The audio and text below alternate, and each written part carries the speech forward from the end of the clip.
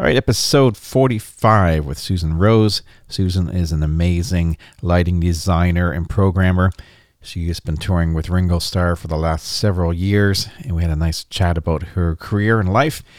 Sit back and enjoy our conversation with Susan Rose.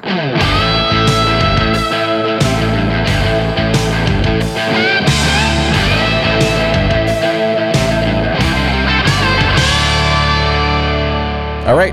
We are rolling with Susan Rose in Tennessee right now, and I have to admit that, we have a mutual friend, Dennis Lee. Oh, yeah. And I've known Dennis for years and years, and I actually just did a podcast with him. But I've followed you on the socials and been watching your career over the years, and you're a fantastic lighting designer and programmer, and also a great singer and kind of a multi-talented person. So it's cool to have you on the podcast, and I've been wanting to chat with you for a while. So welcome, and it's nice to have you here. Well, thank you. Thanks for having me here. It's an honor. Thank you. So you're in Tennessee. We were just chatting before we started here, and you're in the kind of Pigeon Forge area, the Gatlinburg area, and that's a very touristy town, lots of theaters, and it's kind of wide open again in this COVID area, and people coming like crazy, and shows are going on, and it's interesting that's happening there, and it's working. But then you see yesterday announcing Broadway's closed till the end of the year, and Cirque du Soleil's filing for bankruptcy, and I saw that. Yeah, that's it's must be interesting being around all that where you're living now. It is. We're one of the first major tourist destinations in the country, in the United States, to be open, which is good and bad. I feel like we're kind of a guinea pig right now to see what happens. I'm staying out of it. I'm not going anywhere near it. I'm staying as far away from it as I can right now because, people are flocking here.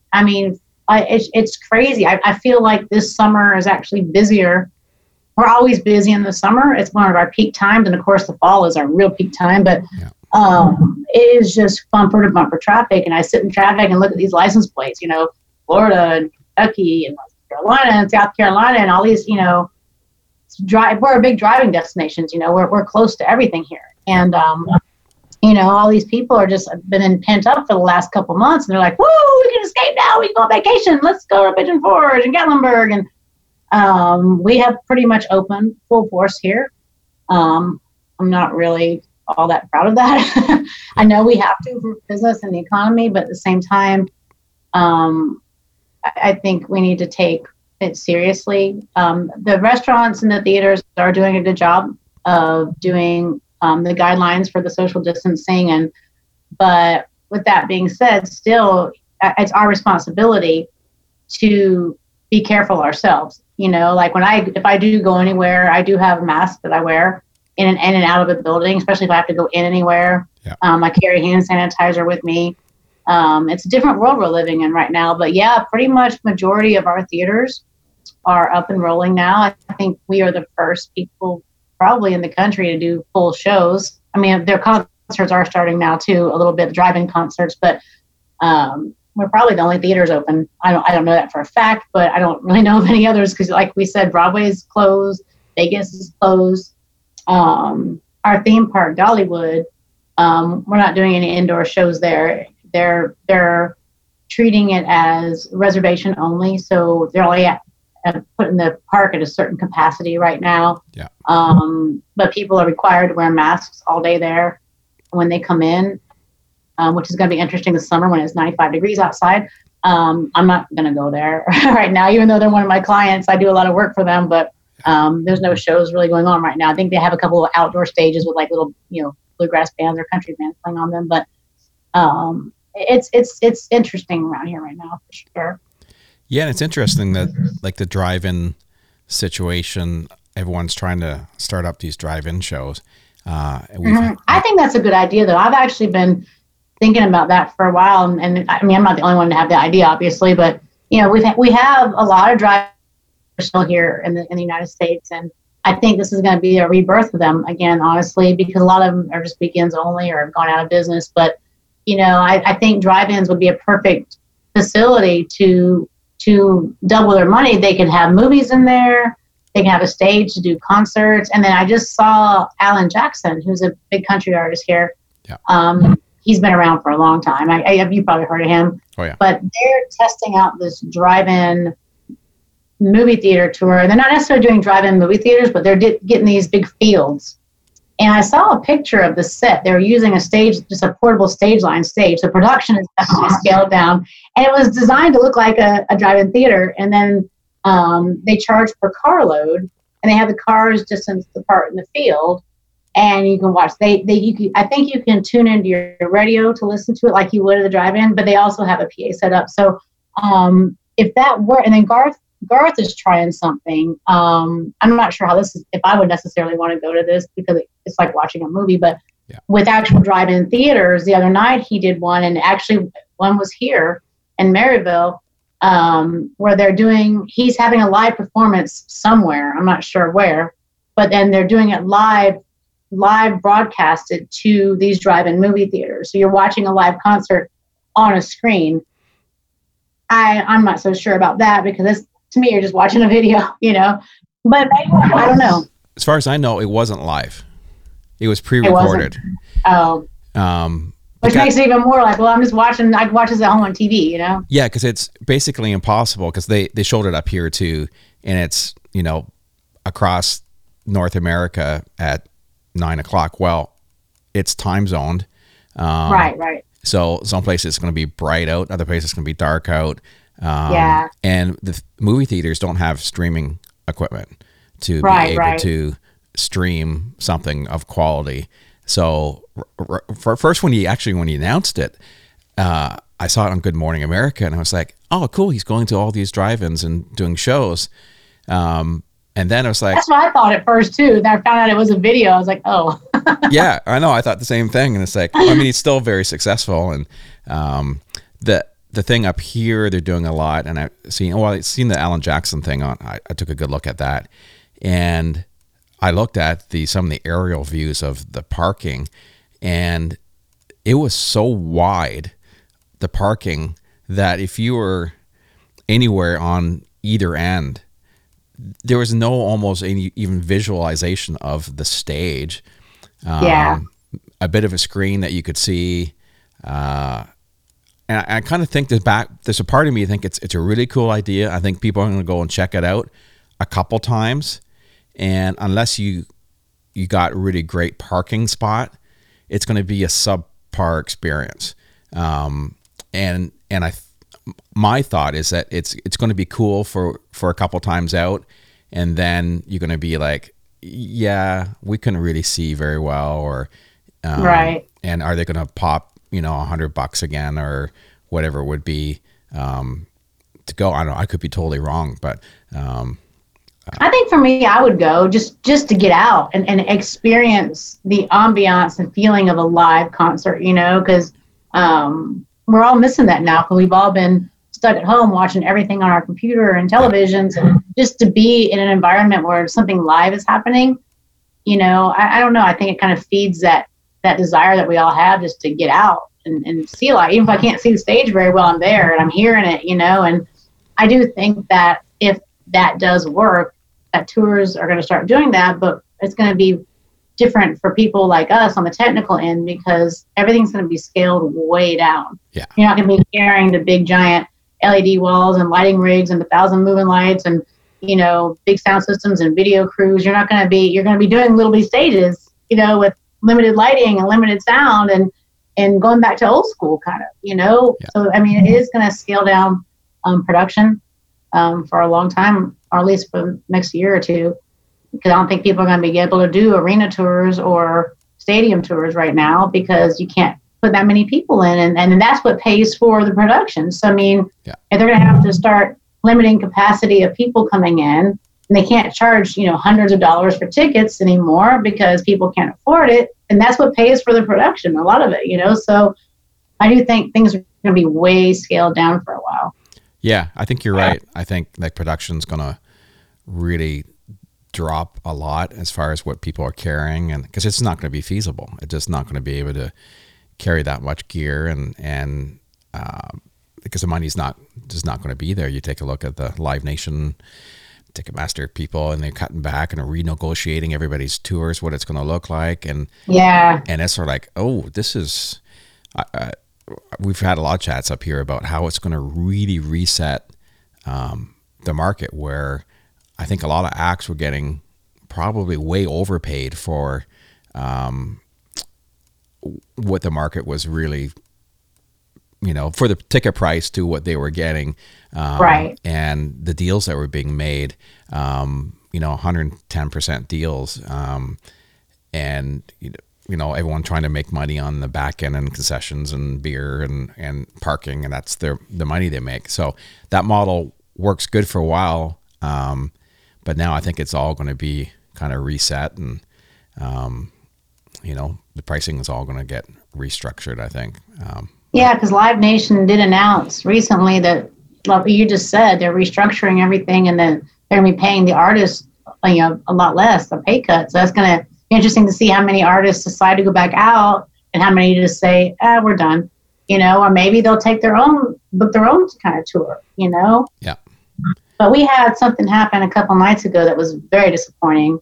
Things are just weird here right now, and people are not very smart. And I think this might have been a publicity stunt that backfired.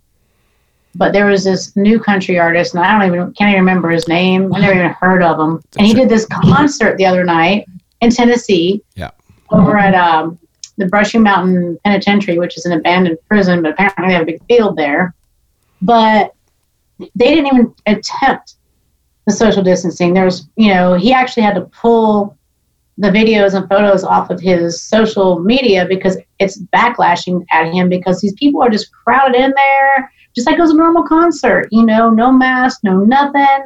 Yeah. And, I'm sorry, when you look at the guy, he kind of looks like one of those cocky, I'm just going to do what I want. And I think it was a publicity stunt to get him an advertisement. I've never even heard of the guy. Yeah, Chase Rice.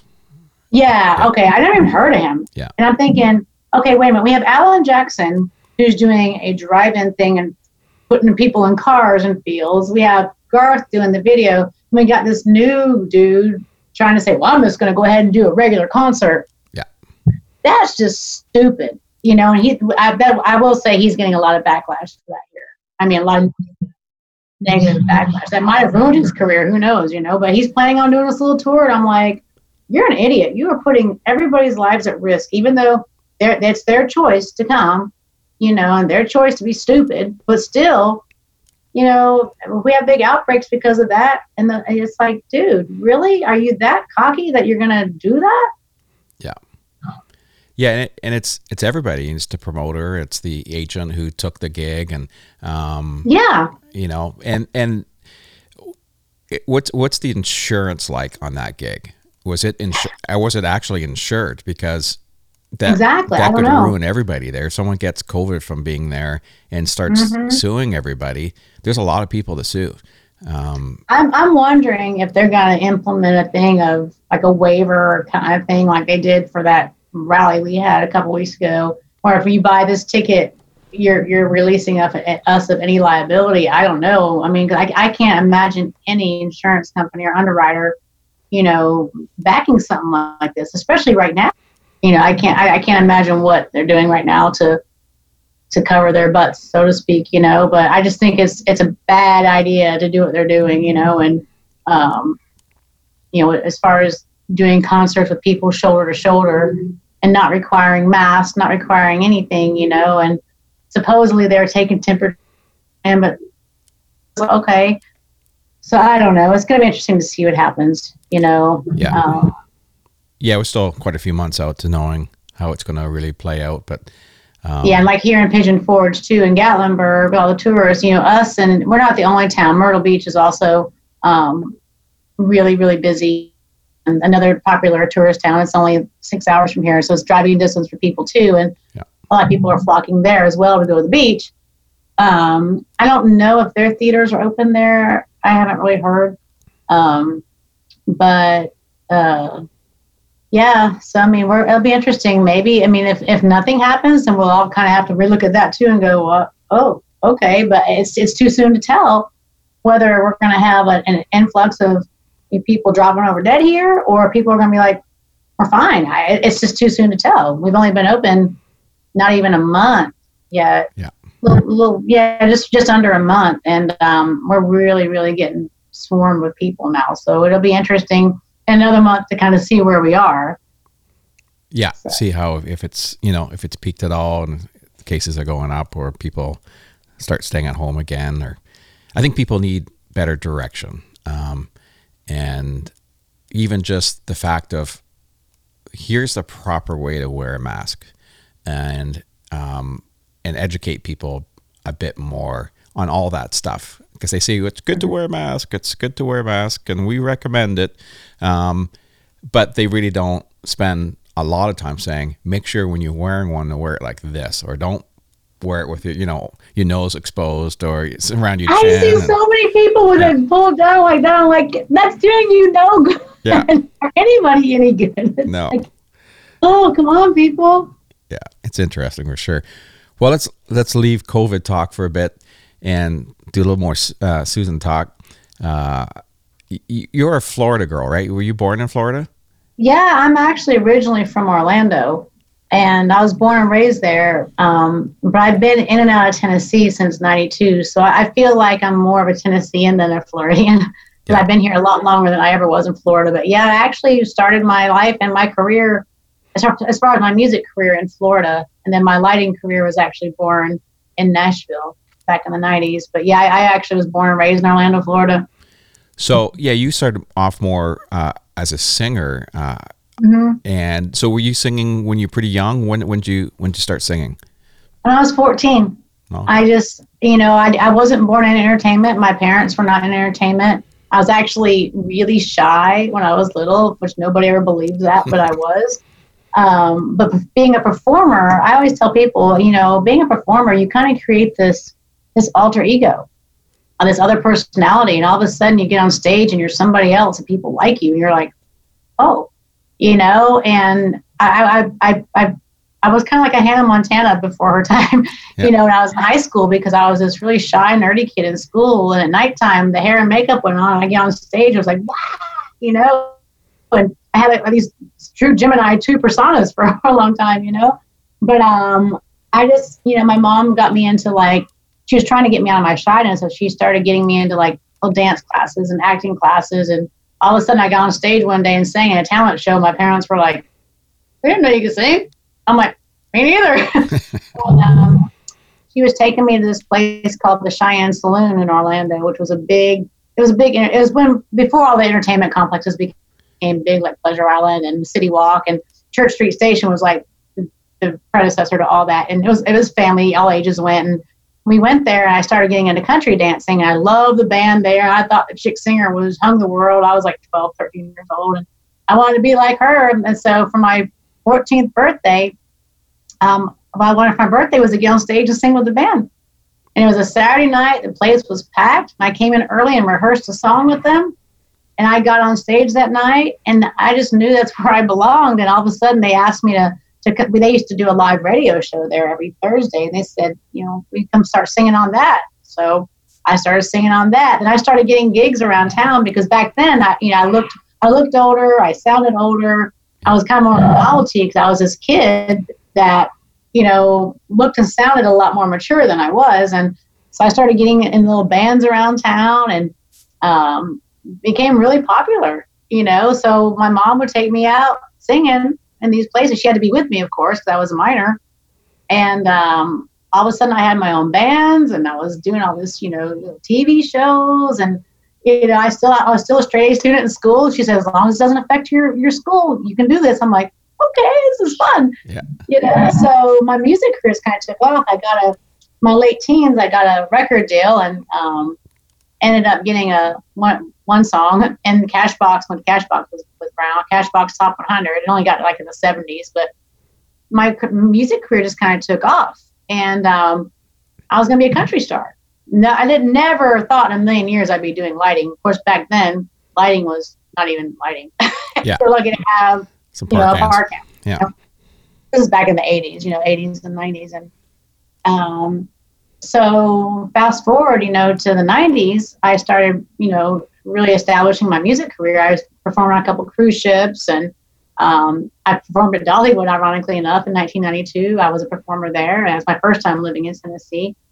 And then in 94, I moved to Nashville to do the music scene and the networking and to become a country music star. And I got a job at Opryland, which is a theme park that's no longer there, but a lot of stars came out of there. I think like Lone Star and Diamond Rio, and a lot of people came out of that park and became successful. But I got a job as a spotlight operator. That was my day gig, and I was working the concert series. And Alabama happened to be there that summer, who was really popular back then, a country band here in the States. And the Whole Hog console had just come out, the original one. Yep.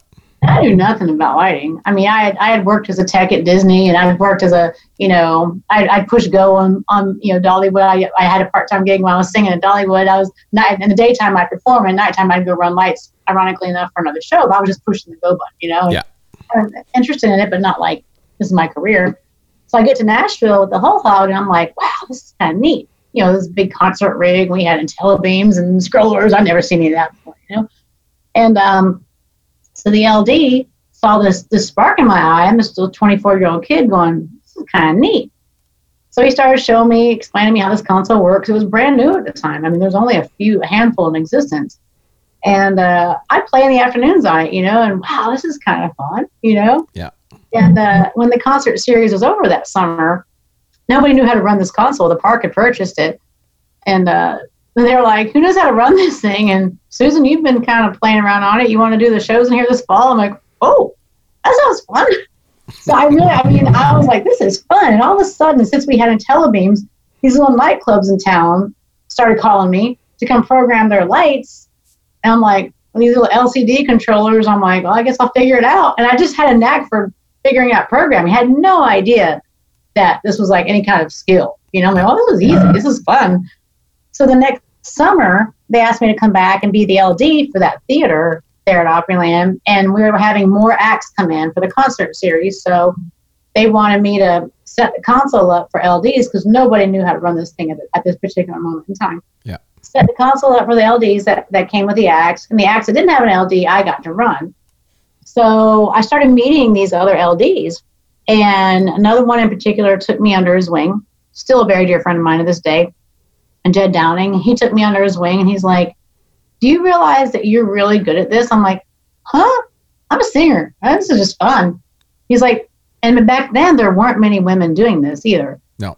And but he's like, you need to meet. I want to introduce you to some people because you're really good programmer, and they really need that right now, and because that's what's lighting is starting to get more advanced now, and I'm like, well, all right. But it wasn't as accepted then, I was here, this young girl, But then he said, hey, Louise Mandrell is looking for an LD. And this is when she was still touring. Yeah. This is in 1995.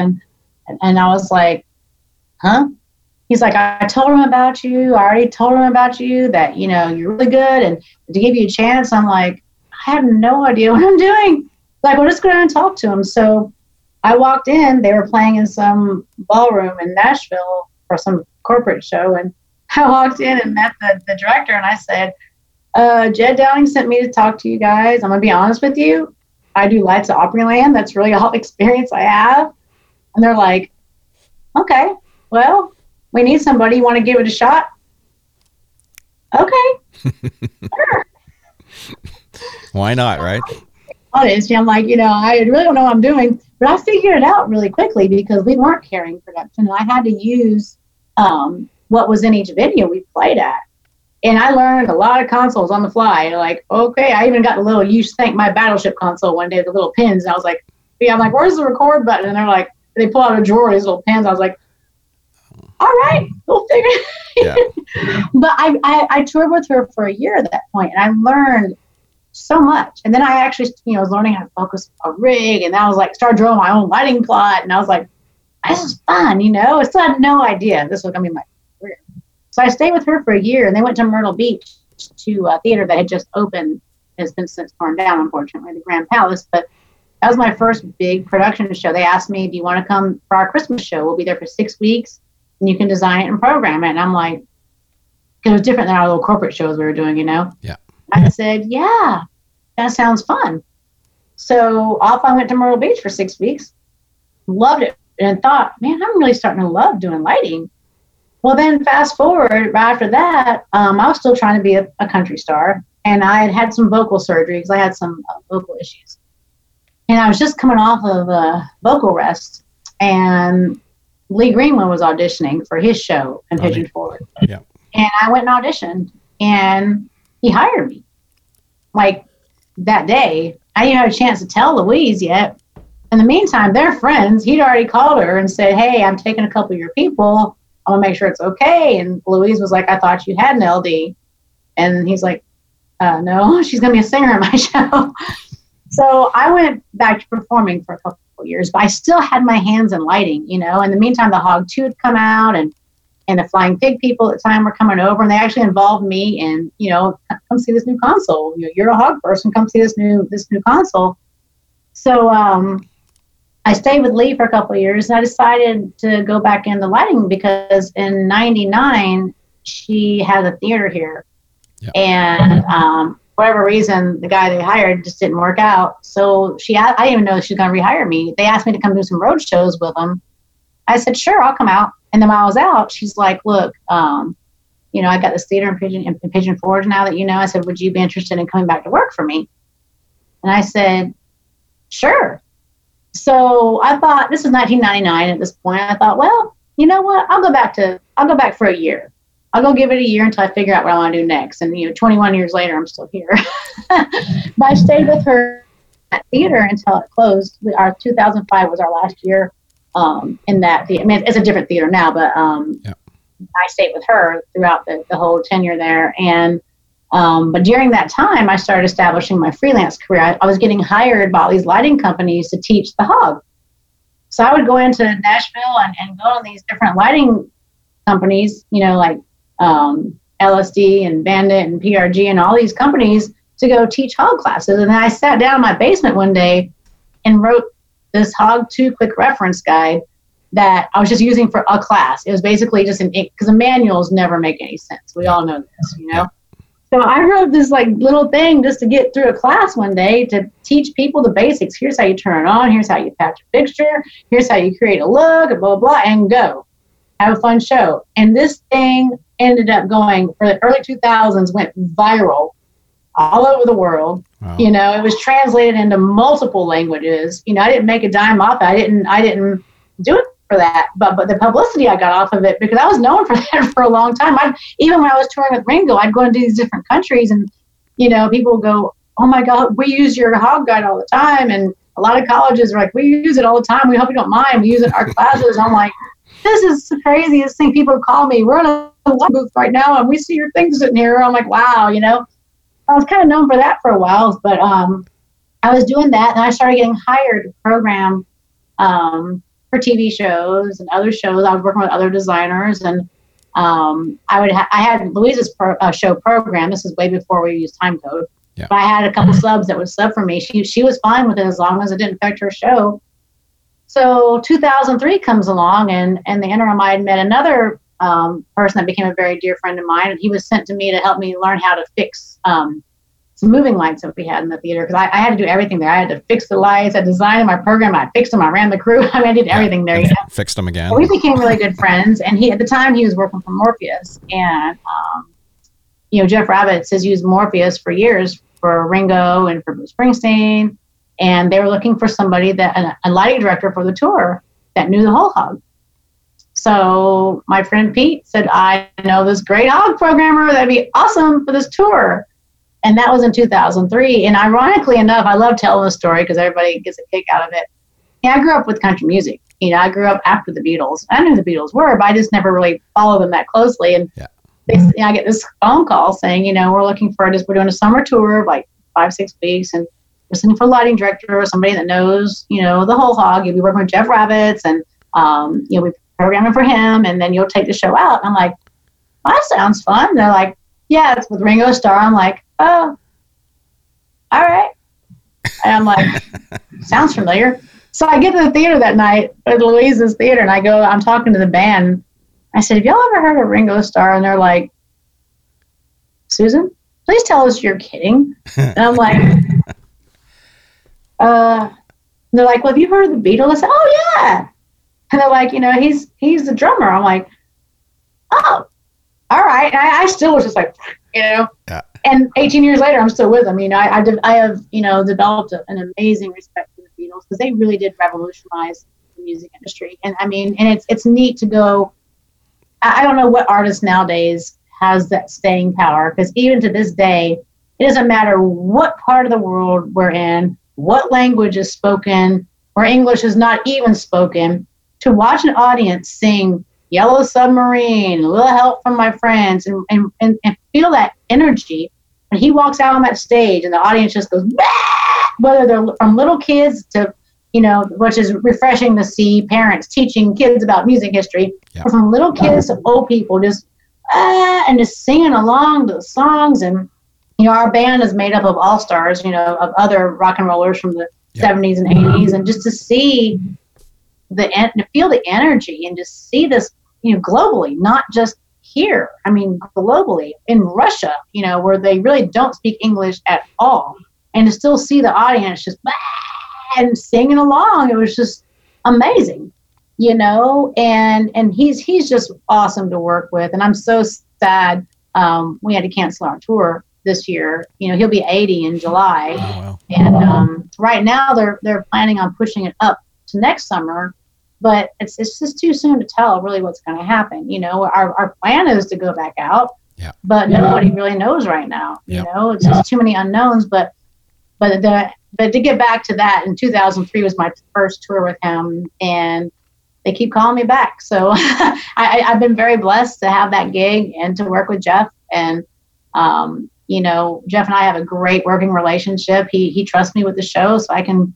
Usually they add new songs. I just program it and do it, because he knows I'm going to maintain. Because he and I have a very similar, I've learned from all these other LDs. I learned their styles and their palettes, and I incorporate that to my own shows now. So he trusts me with it, and I've been with it ever since. So this would have been my 18th year in it, but we had to cancel.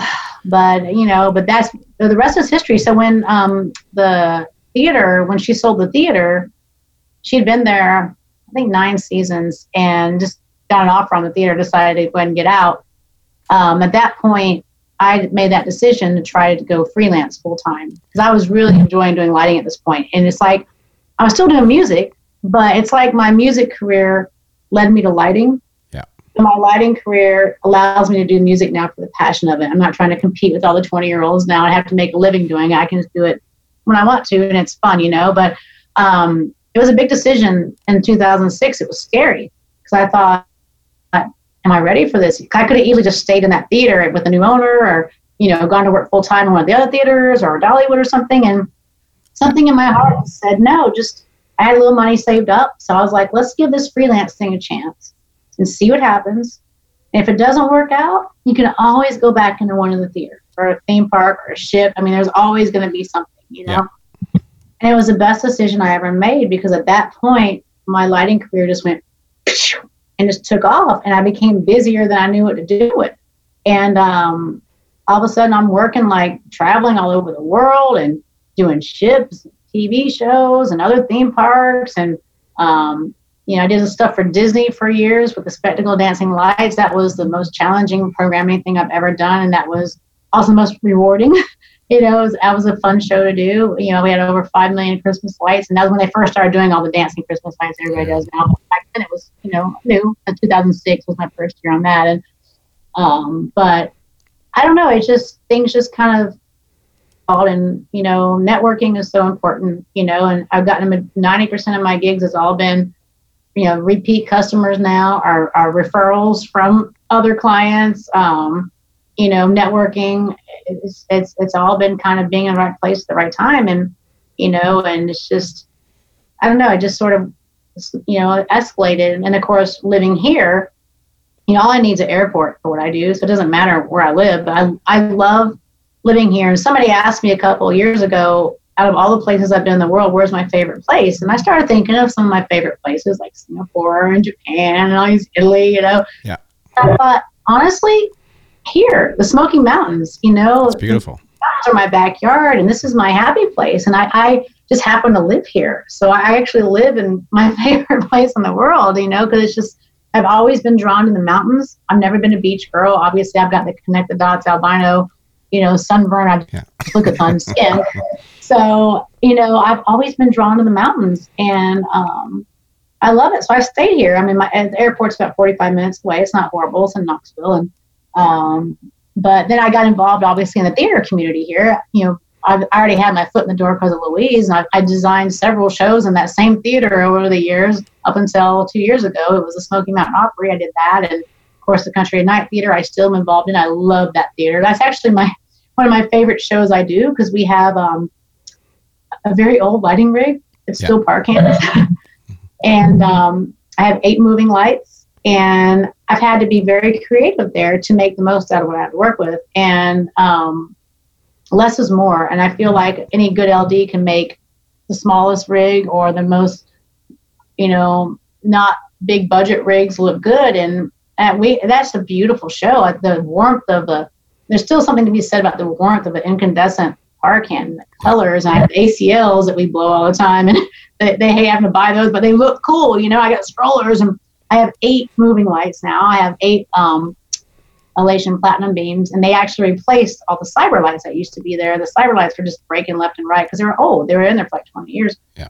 So we took the mirrors and mounted them around the stage, and I actually I love when I do panels now. I love showing this picture. And Brian Hartley and I joke because he does, Trans-Siberian Orchestra, and I'm like, yeah, I've got the hillbilly version of TSO now. I said I don't have a budget to go buy 1,000 Sharpies, so I have mirrors mounted all over the stage, and the current lighting director for the theater actually took them a step further this year and built these yokes for them, and we mounted them all over the stage and hung some on tail downs, and I focused the lights on them, and we focused the mirrors, and they bounce out, and it makes my 8 moving lights look like 100 moving lights up there because you see the beam coming out of the light and you see it bouncing back up. Yeah. No, I see folks, and the theater manager was like, "Oh my God, that's brilliant!" Like. Mm-hmm. What's going on here? I'm like, just smoke and mirrors. Literally, it's smoke and mirrors, and that's actually my favorite show to do. And we just put a brand new show in this year, and it's just beautiful. We don't have all the bells and whistles and LED walls and bling bling and 1,000 moving lights. I've got a lot of park cans, 8 moving lights. So, let's put a bunch of mirrors everywhere. Yeah. So say with that show, because I've seen pictures you've posted online. You were there not too long ago programming. What's your approach with that?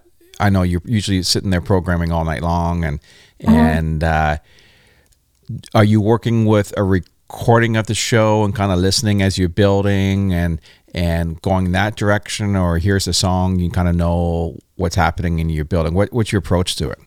Well, every show is different for me. My approach, when I do production shows, which involve dancers and singers and a very structured show, like on a cruise ship or a theme park or a theater in this case that runs daily.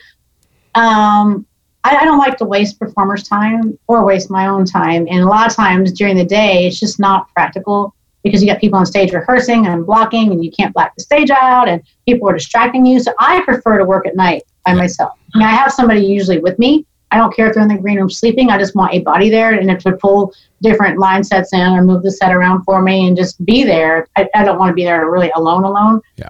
But I don't have the distractions. And what I do is I video a run through. I'll have like this particular one. I had them, and I actually brought my video camera in and actually videotaped a full run through.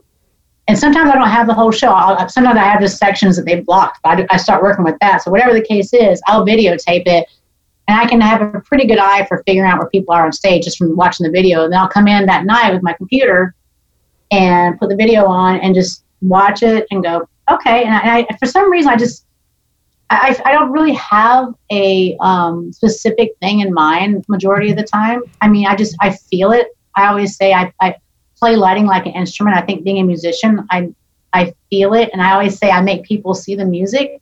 So whatever I start feeling, I start just doing and creating and going, oh, that looks cool. And I feel the color combinations. And I find it interesting that us creative people have a same feeling for certain colors for certain types of songs, because I'll start roughing stuff in, and then even if I haven't gotten with the costume designer yet, it's interesting when I get with the costume designer to see that the costumes are the similar color palette for that song that I chose for. I thought that's really interesting.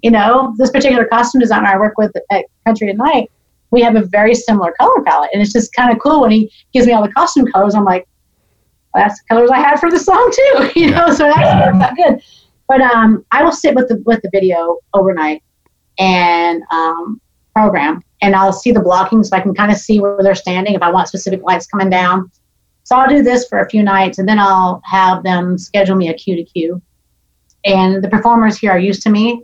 They're used to my style, and they're very appreciative, because they're not, I've heard horror stories of them having to stand on stage for hours and hours and hours. And I'm like, I'm not going to do that. I was a performer myself. And I think I make a good liaison between the performers and the text because I speak both languages, Yeah. They just don't understand. They think sound and lights just happen. They don't realize that we've been there all night hanging lights and plugging them in and addressing them and programming. They have no idea. And so I tell them we're doing a cue to cue. I always say, guys, I may stop you in the middle of a song. I say, you don't have to dance full out. Just go through your blocking. I just need to, I may stop in the middle of the song. I may have you run a couple times. They're like, okay. So I'll start running the lights, and then I'll see where I need to stop. And I have a little microphone. I'll go, okay, hey, hold for a second. Hey, can you guys go back to where you were in this first verse? And they all go there to stand there for a minute. And I just adjust my position palette and update it. And all right, go ahead and move on. And the band starts playing again. And they start going. And I go, okay, that's close. Hang on a minute. Hold for a minute. Can you all stand there for a second? Or like the end of a song, can you all hold your ending pose for a second? And I'll put the lights, the lights are close because I've already roughed them in. Yeah. So I don't have to move them very far. It's usually just like maybe a foot or two off, So and that's the process it goes. And then if there's notes I want to clean up, I'll take notes, or I'll have my assistant take notes for me. And then later when they're done, then I'll go back and clean up my own notes. So I'm not making the performers wait for me. Yeah. So, and it's just a good system. And it seems to work. If I'm doing like a television show, it's different. Like with music or music acts, I don't necessarily have to see the band for that. I just get the music and listen to it and program to that. Unless there's a specific blocking thing happening. If it's just a band playing, that's a whole different approach. I just have the music. I just listen to the music. A lot of times I'll listen to it on the airplane just to get a feel for it. Then when I get there, I just start feeling it and creating it. So I don't necessarily have a specific thing in mind. I actually went back and watched the show this weekend just because it was fresh. I hadn't seen it since it opened, and watched it with fresh eyes. And I thought, that's pretty good. How did I come up with that? I mean, I didn't even have that thought process at first, and but it was like, okay, I'd made a few tweaks to it, but I don't know. I just kind of feel it. So maybe I have a different approach than a lot of people. A lot of people probably do approach it that way too, but I just kind of feel it out. How often, say, just going back to the Country Tonight Theater, where you've got a bunch of old fixtures and you're working with what they have, I'm assuming every year you're coming in and reprogramming and new show, new everything. How often will you, like, basically let's completely rework the hang of lights? I mean, a certain amount of things. We did that this year for the new show. We actually stripped everything down and still basically hung, like the catwalk, we totally stripped that down and started over because it was just a mess from over the years. The LD we have now, Marshall's amazing, and he came in there and cleaned that whole rig up. Got dead cable that was been hanging on those electrics for years. I mean, he cleaned everything up, rehung everything, took all the Legos apart, cleaned them, and it really gave it a really fresh look this year. The basic power plot's pretty standard. I mean, I'm happy with the configuration that we have right now. We have added some LED pars. We've got like probably 5 different versions of LED bars up there. They get a good deal on them. Here you go. Yeah. Okay, let's write a profile for this. Let's figure it out, because they're all different, and but we do have some LEDs in there for, scenic stuff. And We're starting to slowly replace the PARs with LEDs as we get money. But I'm glad we still have the PAR rig, because nobody's doing it anymore. You know, it's just, I don't know, it's a different look. And I still like, I know it draws a lot of power, you know, and we still burn through gels after replace lamps, but it's pretty. Yeah, it's different. I enjoy that one the most. Yeah, it's because I know with lighting nowadays, I mean, I'm an audio guy, but I program all the lights in our theater, and I've been calling lights on a lot of tours and stuff that I'm involved in. So I feel that I have a good eye for it. But so many venues and you go into, and it's like, gosh, everything just feels the same. It's like you got, you know, the same gobo looks, and you know, everyone does the same type of thing, and you know, going into a lot of theaters, I look in and it's like, yeah, that hang is all wrong. So many people will get an X amount of lights, moving lights, and say they have, I don't know, 18 of them or something like that. They'll put 3 rows of 6 stacked right in front of one another. Yeah. I see that all the time, and I come, why do you have them all stacked in front of one another? Because you turn them all on, it just looks like someone just hit repeat. And, right. And it's hard to get a really cool dimension from it, and everything's looking the same. Most of the time I'll go in, if I sit there and I have to go program a show with the LD, I'll eliminate one of the rows, just so that it doesn't feel like it's being duplicated so much. I said, let's just use the front row and the back row. And they're like, really? Yeah. And it says, it looks way more dimension. There's way more dimension, or we'll, you know, try to move something. But it's interesting. It's almost like audio in a way. So when you go in and you see all this money being spent, and it's hung, the PA's hung wrong, or it's not tuned properly.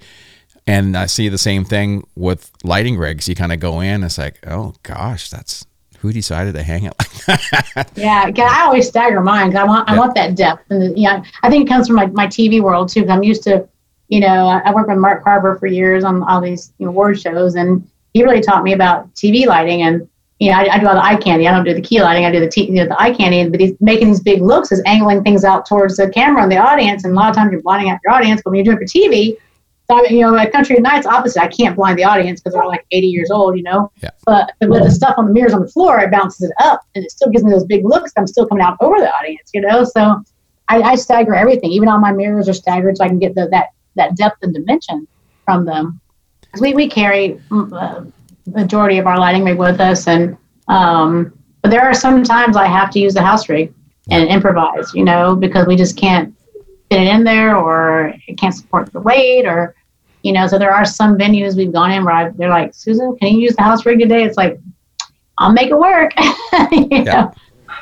But getting back to Country at Night real quick, another thing we did this year, and this was all Marshall's idea, and the house LD there, he's brilliant. He's I call him MacGyver, because he's really, really good. He's very good himself, and very good programmer, and just in general, overall, everything. And he had this idea, because the director wanted to use the psych a lot more in this particular show. And I'm like, oh God, I don't have enough lights. You know, I have some colors on, that's it. It washes out everything. And usually I'll project, you know, some moving lights on there, put them in a breakup gobo, take them out of focus, add texture. But I didn't have, I mean, you can't really do that with, you know, with a Sharpie type fixture, you know? Yeah.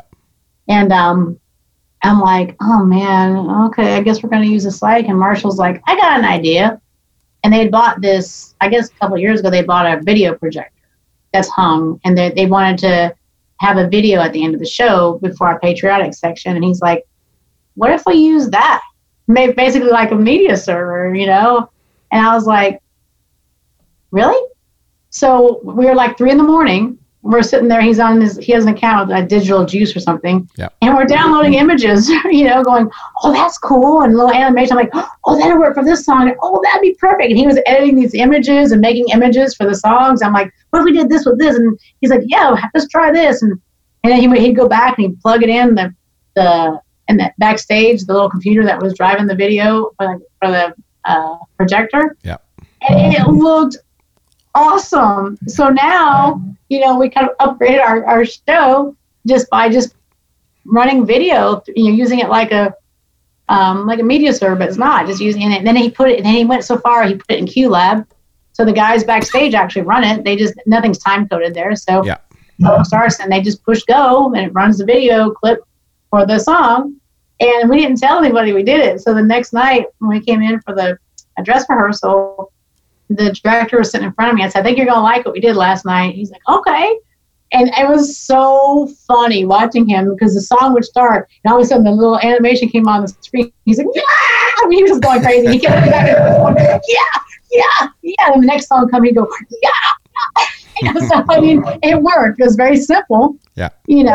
But yet it worked, and it really gave the show a different look this year. So I didn't hate the site as much anymore. Yeah, the videos really changed lighting, especially on the big tours where you see so much video wall. It's really cut down on what the lighting guy has to work with because he's working around the video. What has been your experience with that? I don't like it. I have to deal with video walls all the time, especially nowadays, like on the ships and everything, and because it washes out everything. Yeah. And I usually have to talk to video guys. Can you dial the intensity down on the wall, please? And and I feel like the one thing I love about Ringo's show is we are old school. We have no video at all. No media servers, nothing fancy. We have lights. And I get so many compliments on that show because I feel like every show looks alike these days. It's all in your face from the downbeat of that show. It's like, there's so much visual stimulation going on from the minute that show starts that after a while you're just like, oh God, everything's swirling around the screen and flashing and blah, blah, blah. Everything's just going. And it's like, turn it off. Yeah. And it's like with Ringo's show, we have some dedicated BL3000s on the downstage truss that have custom gobo loads. We have an A load and a B load, and they're all custom that Jeff picked out. And he has we have different backdrops we tour with, and they're usually very colorful. And you first look at it and go, what am I going to do with this? But oh my God, when you put the different layers on top of it, like we have some uplights with LEDs on the floor, then when I put the gobos on them, and layer them with some texture and bring that drop to life, it's beautiful. It's not just about gobos up there just spinning around. I mean, there's a couple of songs to do that, like the stars and stuff, but there's some cool stuff we've done on these drops. It's beautiful. It animates the drop and brings it to life. And, and I get so many compliments from people saying, wow, that was actually a beautiful show. Because it wasn't about the bling, bling, bling, bling, bling, bling, bling, bling in your face and the, downbeat, and I think that's what our industry has sort of gotten. There's nothing wrong with it, but I think that's what people kind of are used to now. And I think when they see a show that doesn't have it, they kind of go, oh, this one looks different. Wow, that's nice. Less is more sometimes, Yeah. It's funny. You can have 500 movers up there, and in some shows I've seen, I'm bored within 20 minutes of them because they've kind of showed everything they could do, and now it's just like it's just repeat, or it's just now it's not interesting at all. And you've got this huge lighting rig, and so you can go something small. You can have 8 movers and make it way more interesting than some people do with a whole whack of them. Yeah. And that's, like I said, going back to Country Night, that's what I did with 8 movers, just by, putting some mirrors around the stage, and I don't use the mirrors every single song, of course, but the songs that you use them in, it's like, wow, that's beautiful. It's usually like a slow song or something, really powerful, and you got these beams everywhere. It's like, that's pretty, Yeah, and I think too, being an LD, and it's obviously the same with an audio guy, having stage experience and being a performer really helps. And there are certainly guys and gals out there who don't have the experience and still do a really great job. Oh, right, yeah. But there's something a little special about those people who've had that experience on stage or performer. The hits are right. There's, you're not changing lights in the middle of a line, in the middle of a verse somewhere that doesn't make sense. It all happens when there's, it all makes sense. And yeah, I would almost think that as being a lighting person or want to say, how can I make myself better at being an audio guy or an LD? I would be almost saying, learn an instrument or try to get yourself on the other side somehow to get some experience in it, or just learning an instrument or getting timing better or in the feel better. I think that all is super important that doesn't really get discussed as much as it should be. I agree, and I've had this discussion before. I think that's a great idea. People would do that and just learn enough of music theory to know what an intro, a verse, a chorus, a bridge. Because everything I program is very structured. Anybody can walk in and run my show if you understand. Because I label everything very clearly in my cue list. And if people aren't musical, then I'll put in the notes column. What do you need me to put in here? The dancer standing on here, or this word of the song is when you hit this. Because sometimes you have to do that. You have to say on this word of the song, listen to the song and the word or the sound, you're going to hit the go button because they don't understand. They don't have the feeling for when the verse changes and when the chorus changes. And being a musician, obviously, we feel that naturally, and, but I've been doing a lot of, seminars and, guest, whatever at colleges and Full Sail and NAMM and trade shows for years. And I just started doing this, little programming one called Advanced Programming 101 Tips and Tricks. It's not about advanced programming. It's just some of my shortcuts and tips. But one of the things I discuss is structuring your cue list. And because you're right, a lot of these kids, they come out and they're hotshot programmers and they learn how to program and you watch their projects. And I just sit there and go, because it's just effects engine go. Okay, we're going to change the lights here. They're going to flash and they're going to strobe here. They're going to do this. And there's no change. It's not like on a verse or a chorus. It's just random. In the middle of a chorus, all of a sudden they're starting a ballad. You're like, okay. And there's no rhyme or there's no structure. There's no build. There's nothing building. It's all just every cue's just going to have something swirling around and blinking and flashing. I'm like, let's stop. Let me explain. Here's how and there's no right or wrong way to do it, but here's how I do it. Here's how I structure it. And I start here with the intro of the song, then I go into the verse, and as I'm going, it builds and builds and builds. And, and that's something that's not taught. And I don't know if it really necessarily can be taught, because being creative is just something you feel, but I think at least addressing it and trying to explain to somebody why you structure a song rather than just, let things flash all the time. That's what makes everyone different. Because even around here, people always say they can tell when it's my show, that I have a specific, a trademark, a signature look to my shows. I never thought of it that way. But when I watch other shows, sometimes I go, oh, I guess I do. And it doesn't mean they're bad or they're good. I just see differences. I see a lot of people that are similar. A lot of us old school, more seasoned people. We do program that way. So a lot of my colleagues, our shows look very similar, and but then I see a lot of the up and coming people that just are great programmers that just don't have the creativity yet, because they just haven't been around it, or they just haven't really watched other LDs, and it's just about effects engine go, and I just like to address that when I'm talking to students about, being creative and feeling it and having a purpose and a reason, and, rather than just, letting things flash all the time, so some can be taught and some just has to be felt, Yeah. The best shows is when the lights connect to the music really well. Exactly. And it's kind of becomes one. Those are the shows I really like seeing, and it makes, because you're there it's not your show. It's not the lighting show. You're there to support the entertainer. Enhance it. Like I say, make people see the music. And for me, being a musician and a performer, I feel like I'm still performing.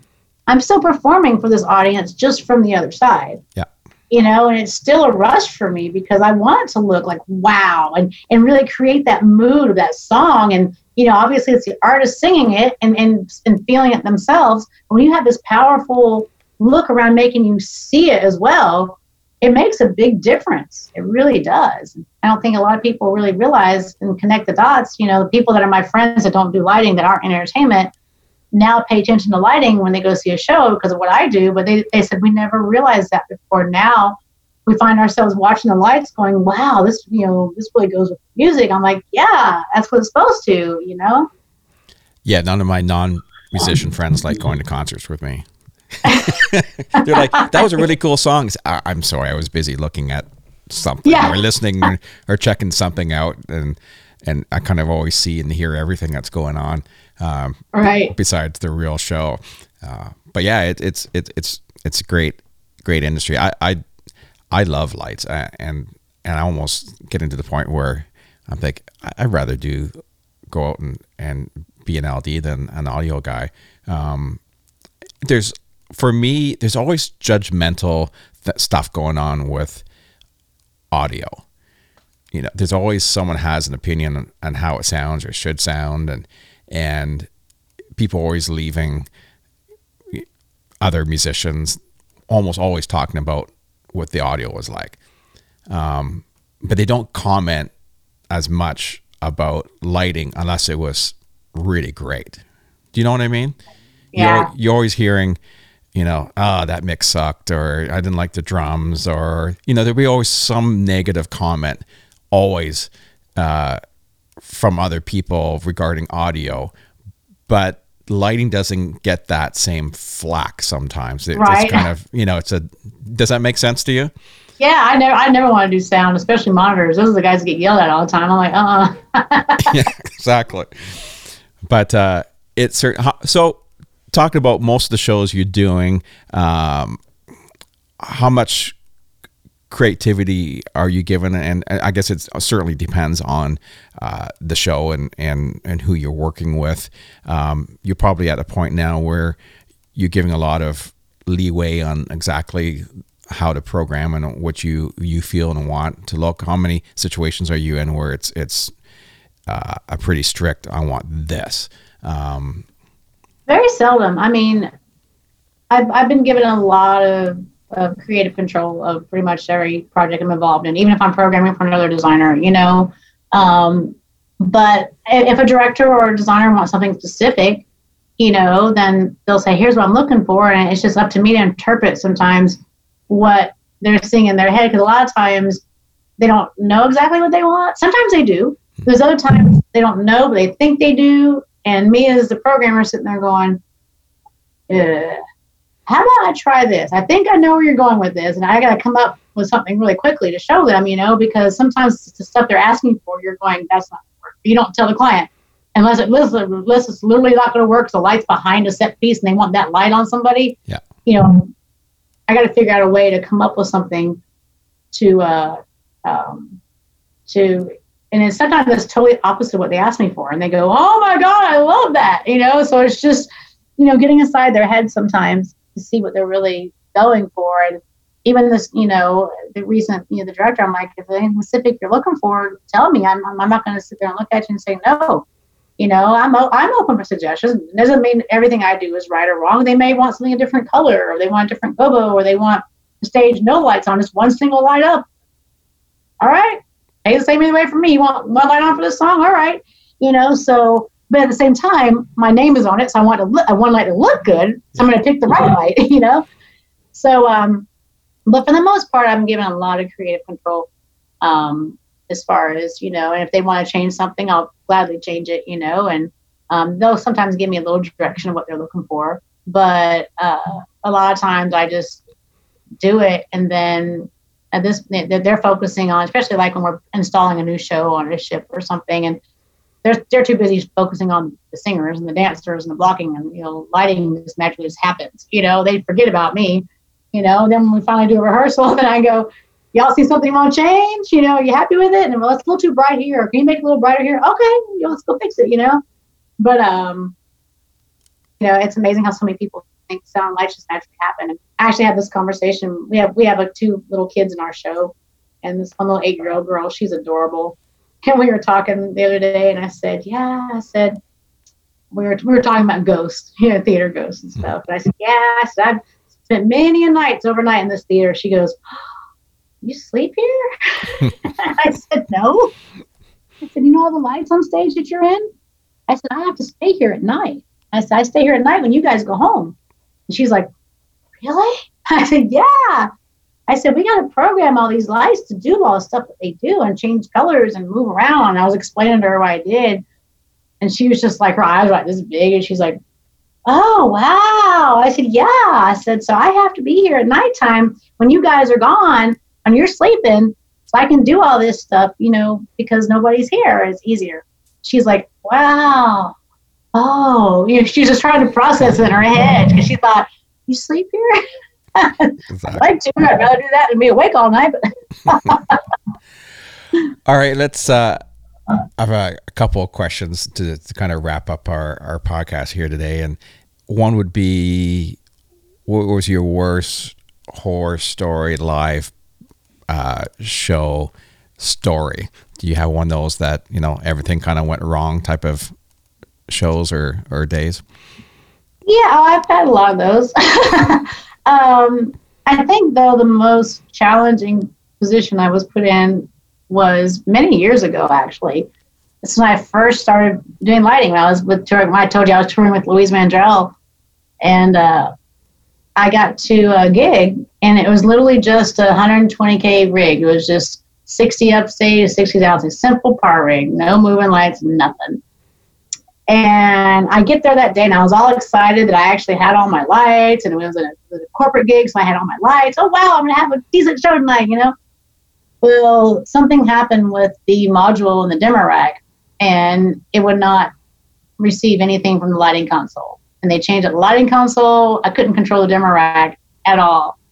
And at this point, the lighting company couldn't get another dimmer rack. The dimmer rack turned on, the lights turned on, but there was no way to control the lights. And I thought, how am I going to do this? And I thought, it was like 10 minutes before the show. And I was new at the time, but I came up with this. I said, somebody go grab me some tape. Grab me some board tape.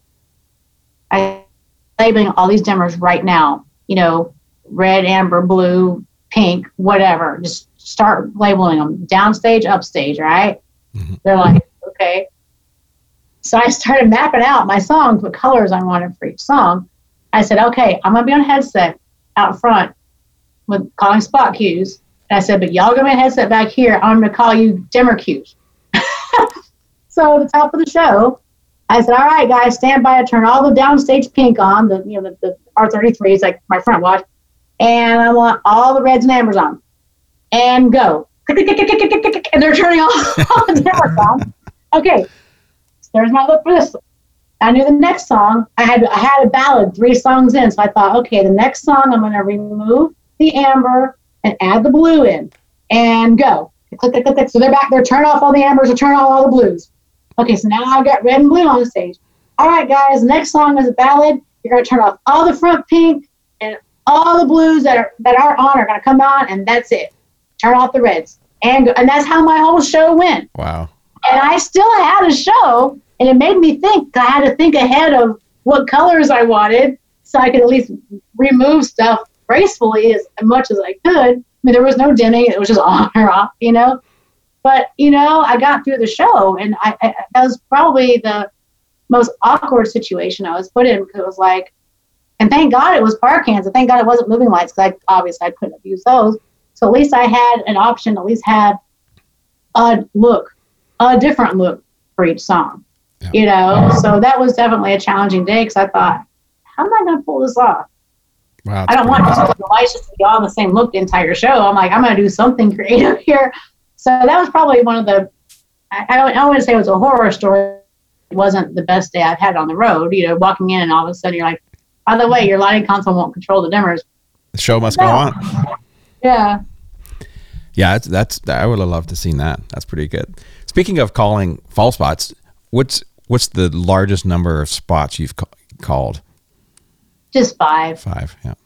We used to have I love calling spot cues. And that's another art form, too, that is dying, because I hear that a lot. I have spot ops, because I'm old school. I still call very I mean, I call things in advance. You know, I give a lot of standbys, and I'm always thinking ahead of what spot needs to hit who. And I'm very, very clear. I didn't realize that was anything special until to this day. I have spot ops come to me after the show and say, "Thank you for calling such a great show. It's refreshing." I'm like, do people not call spot cues anymore? Do they just, you know? And a lot of people just scream and yell, "Get the guy! Get the guy! Get the guy!" Well, what guy? You know, the guitar player. Which guitar player? And you know, the spot ops get very frustrated, and I'm very clear and precise on what spot number is getting what person. I describe the person to them, and even if I have a spot meeting before the show to tell them, here's all the people, I'll call these to you, I'm giving you an idea of what your main guy is going to be. You know, like for Ringo's show, I have specific spots for specific band guys, and this is who your home base guy is going to be. It's not the only guy you're going to get, but it's the guy you're going to get a lot, and even in different, it helps even in different languages. I have a little map. I show them spot one, this guy here, guitar, main guy, you know. So, but I'm very clear calling spot cues, and apparently a lot of people don't call them anymore, and which is surprising. And people do, you know what I'm saying? But I think it's a lost art form, and I really enjoy it. But with Ringo, we used to have 5 spots. Now we have 4 because we had a truss spot for a rear spot for backlight. Yep. But now we actually have a moving light for backlight. So that eliminates having to have somebody climb up on the truss for the show. But I still have 4 spots for that show. But I don't have the big stadium tours where I've got 12 spots or anything crazy. Yeah, I always look at that. That's got to be when you're calling 12 spots, that's got to be a nightmare. Yeah, so I just my hats off to people that do that, because that would be, to me, I think that'd be kind of confusing, but they got it down. So yep, it still works. For me, I'd rather lose follow spots that are going to the wrong person than chasing people. That's the one thing when I go see a show and the spots are the follow spots on the wrong player. That's the one thing that just drives me absolutely crazy. The steel guitar player is playing a solo and the follow spot's on the guitar player or the bass player or something. It's just so awkward. Well, it's funny because, you are multitasking. Because I'm running, nothing's time code on Ringo's. I'm running it live. I want to run it live because, I enjoy running it and have a few manual things I do. And so I'm doing that. I'm watching the stage. I'm watching the band. I'm watching the lights. But I'm also having to call spots and, kind of multitasking. But I've got to where I'm kind of in autopilot with it. But then the challenge comes when, I always request 4 spotlights, but sometimes I might have 3. And in some rare instances, Susan, you got to do it 2 tonight. Woo! Then I really got to think, okay, how do I do this, And I'm really having to be on my toes, and think quickly. And I'm out of habit. I'm always used to calling this specific spot number for this guy. Oh, wait, no, tonight it's going to be this. And bear with me, guys, But there's some nights, too, that I get not so good spot operators. And I'm all about people as long as they're trying. Yeah. And we're all new at one time. So, I mean, we all have had our first time, and that's great, But when they don't care or they just don't want to be there, and I usually tell whoever's in charge of the spotlights that night, I'm like, look, how are my spots tonight? And some will be like, well, we got a couple new guys. I'm like, okay. I put this is nothing negative. I said, but put your weakest guy on the spotlight. I need your strongest ones on this spotlight. This is Ringo's. And, these spotlights are my key ones that are very, very busy. This is my least busy one. Yeah. And I'm always very diplomatic about it. But I did have one instance where the venue actually came and apologized to me afterwards because this guy clearly did not want to be up there. He did not want to listen to me. He did not want to take any direction from me. So I literally went, he wants to play this game? Okay. I'm just going to quit calling his spot and make him sit there the whole show doing nothing.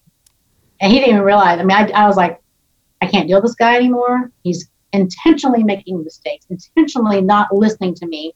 And I'm like, okay, so I literally just reshifted my thinking to use the other spots the entire show. And it called I had to do this on the, right there. I didn't have time to really think about it. It was just like, I'm done with this guy.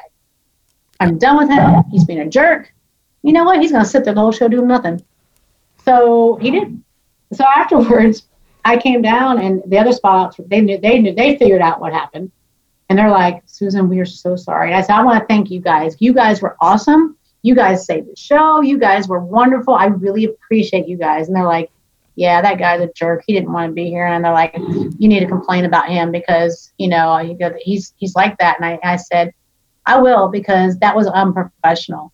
And I said, you guys were professional. I really appreciate it. I went to the house LD and he already had known what happened. So he came up to me. He's like, I'm so sorry, Susan. I'm so, so sorry. He's like, please don't hate us. I'm like, no, you guys have been great. Everyone else here has been wonderful today. I said, but that guy's a jerk. He's unprofessional. And he goes, could you just write something? Our boss needs to see that because nobody seems to believe this guy. And we get this complaints about him all the time. I'm like, I'm not a person that complain a lot. But I said, you guys do need to know about this because this guy was unprofessional. And how many other people has he done? I don't know if he did it because I was a girl or if he just did it just because he was just, in general, was a jerk. But I think it was a combination of all of it. So that was the only time I really had a major. Now, I've had people that are bad just because they just didn't know what they were doing, but they were at least were trying. Yeah. This guy clearly did not want to be there. And so I was like, all right, dude, you going to play this game? You're just going to sit there for 2 hours doing nothing. So he did. I was going to ask you too, what type of situation, being a female coming into a very male dominated business, how has that been over the years? I'm assuming it's it's way better than it used to be. It is. It's better. I do still have pushback sometimes, but the way I approach it, I always, treat people like I want to be treated, and I go in and, get with the union steward or whoever the crew chief is that day, and who do I have to work with me to get the lights hung, because I'm involved in loaded and loaded. I'm not a white glover, I'm actually involved in the whole thing, and for the most time, part people are willing to work with me, and they realize I'm not going to be mean or cranky or, I'm not trying to be bossy and boss people around. I always ask them, hey, can you go come over and help me with this? And hey, do you guys know how to do this? If not, I'll show you. It's no big deal, so, and they gain usually a good respect from me. And I've had a couple gigs where some of the older seasoned, guys are like, oh, who's this chick coming in here, and they'll give me kind of a hard time sometimes. And I'll just usually go get my ME at that point and say, these guys don't want to listen to me today. But I never, develop an attitude. I figured, karma, it all comes back. And I did have one guy, I think it was last year. The whole day, he just wanted to do things his way. And I'm like, okay, tell Matt, can you guys pull a snake? Well, we'll get to that in a minute. We're going to do this first. Okay. I just kind of rolled with it as long as the job got done. But I was like, I told Miami, I said, this guy's being a jerk, man. He will not take any direction from me. It's always got to be, every time I ask him for something, it's always got to be something else or something else got to get done first. This, I thought, I'm just going to play along with him because I don't want to make my day horrible. So he ended up being one of my spot ops that night. And all day long, he just had this. And after the show, he actually came up to me and he said, that was a really nice looking show. And I said, thank you. He goes, and you called a really good show. He goes, you really called a good show. And I'm thinking, are you the same guy that was treating me like this, I was doing earlier today? I just kind of went, oh, thanks. I'm thinking, hey, thanks, I think, Yeah. And they always have to get these custom gels for us for the Licos. And he came up to me and he goes, hey, take these gels. You can have these gels if you want to have them for spares for your tour. And all of a sudden he was like being nice. Like he developed this respect for me when he realized that I was professional. I knew what I was doing. And I wasn't just, some girl showing up going, oh, golly, and yeah. So, I earned his respect by the end of the day, but it was, I get that every now and then where you have some of these guys who just don't want to listen to me, and if I don't fight them or do anything unprofessional, I just go, well, this is how they want to do it today, as long as the job gets done. And if I do have a hard time with somebody, I will go to Miami and say, can you go deal with this guy? Because he clearly does not want to listen to me. So I still do get that sometimes. But for the majority, I think a lot of them know me now because we've been through these venues before. They're very respectful to me. And they opposite direction. They go above and beyond to help me. What do you need next, Susan? What do you need now? You need guys, you need this. What do you need? Blah, blah, blah. Oh, it was good to have you back again. Yay. And I know it's going to be a great day on those days, and I have people more than willing to help me. Well, we'll get back. I have no problem pushing a road case or picking something up, but I also have no problem asking for help if it's too heavy for me, So like half the time I was like, oh, we got it. I'm like, okay, but I'm never like, can y'all get this for me? I can't pick it up. Yeah. I'm not that guy. And I think they respect that too, because I'm not just, even when I go into a union house, you're not supposed to touch anything. I'll go out the front of the house and go, okay, if I, get my console, and they're like, oh yeah, we'll come out there and help you. And I plug this in? Yeah, go ahead and plug it. I mean, so as long as you're just professional about it, for the most part, I don't have a problem. But there are days when I have had, little issues and go. And actually, I got pushed back from a girl one time, which was very funny because she was an older lady, and she worked in this theater. She was like one of the house LD, so she just had she wanted to mark her territory. And I'm like, oh my God, I'm not here trying to take your job. I'm just here to do a show. And she just was giving me a hard time all day long. And just at one point, I was downstage putting the lights up, and I was like, she's like, hey, we got this. We know how to do this. If you just want to go out front and do your console, we'll take care of this. And as I walked away, I heard her say, like how I handled that, basically getting rid of me. Yeah. And I was just like, so I go to my ME, I'm like, and she'd been giving him a hard time too. So it wasn't just me, but I think because I was a female, I think she looked at me as competition or something, Yeah. And I go over to him, I said, this lady is being a few choice words. I said, I'm not dealing with her. So the show came and gone. Fast forward to a few months, I was doing a panel at like LDI or one of the big trade shows. And I had my own session, and who was in the audience but her? And I'm like, you had no idea who I was, did you? And I just looked at her with that look of, and she was just like, and then she came up to me after, and she goes, hi, do you remember me? I'm like, sure do. It was almost like that karma thing, like, you thought I was just some little girl coming through there. I'm like, be careful how you treat people, because it can come back on you later. You never know who's going to be your boss, or, who you're treating like crap, Yeah, because a lot of those venues, you're just coming back through over and over again. I mean, it's great because you get to know everybody, and it makes your day easier when you've come back a few times, and you don't have to sit there and kind of prove yourself, or whatever you want to put it. So I'm not there to take anybody's job. No. Gosh, I'm not. If they're jealous because I have my job, well, get out of there and go get a tour. Go. I do this. I didn't take your job. I'm here because I chose to be here on this tour. If you don't like being here in this theater, then get out and go find something else. Yeah, it's true. So all I know is karma. Treat people like you want to be treated, because you never know. You don't want to burn bridges. It's a small industry. We all know each other or know of each other, and you just you don't want to burn any bridges. So I just try to hold even when I get irritated with somebody, I really try hard just to deep breath. There's a way to handle this. You don't want to leave here with a bad mark on you, Exactly. Well, let's wrap up with this last question. I always like to ask everybody this. Do you have a venue or a place out there that you haven't done a show in that you've always wanted to do a show? Not really. I mean, I guess I've never done a show in Madison Square Garden. That'd be kind of neat. We've done Radio City Music Hall. We've done a lot. I've done the Opry. We've done the Ryman. We've done all these cool historical places. But offhand, no. I mean, I think it would be cool to be in Madison Square Garden just because I've never been there. But in particular, is there a place that I've been dying to get into? Not really. It's very rare I get that answer, because it's usually, the Ryman obviously comes up a lot from a lot of people and a lot of venues. The Red Rock comes up a lot. The Hollywood Bowl comes up a lot. And I've been Hollywood. I've done Hollywood Bowl. I've done the Greek. I have not done Red Rock, and the only reason I'd like to see a show there, but not necessarily do a show, because when you start doing Red Rock and all these wineries, because we've done a lot of wineries, they're a pain in the butt to load in and load out. They're not fun at all.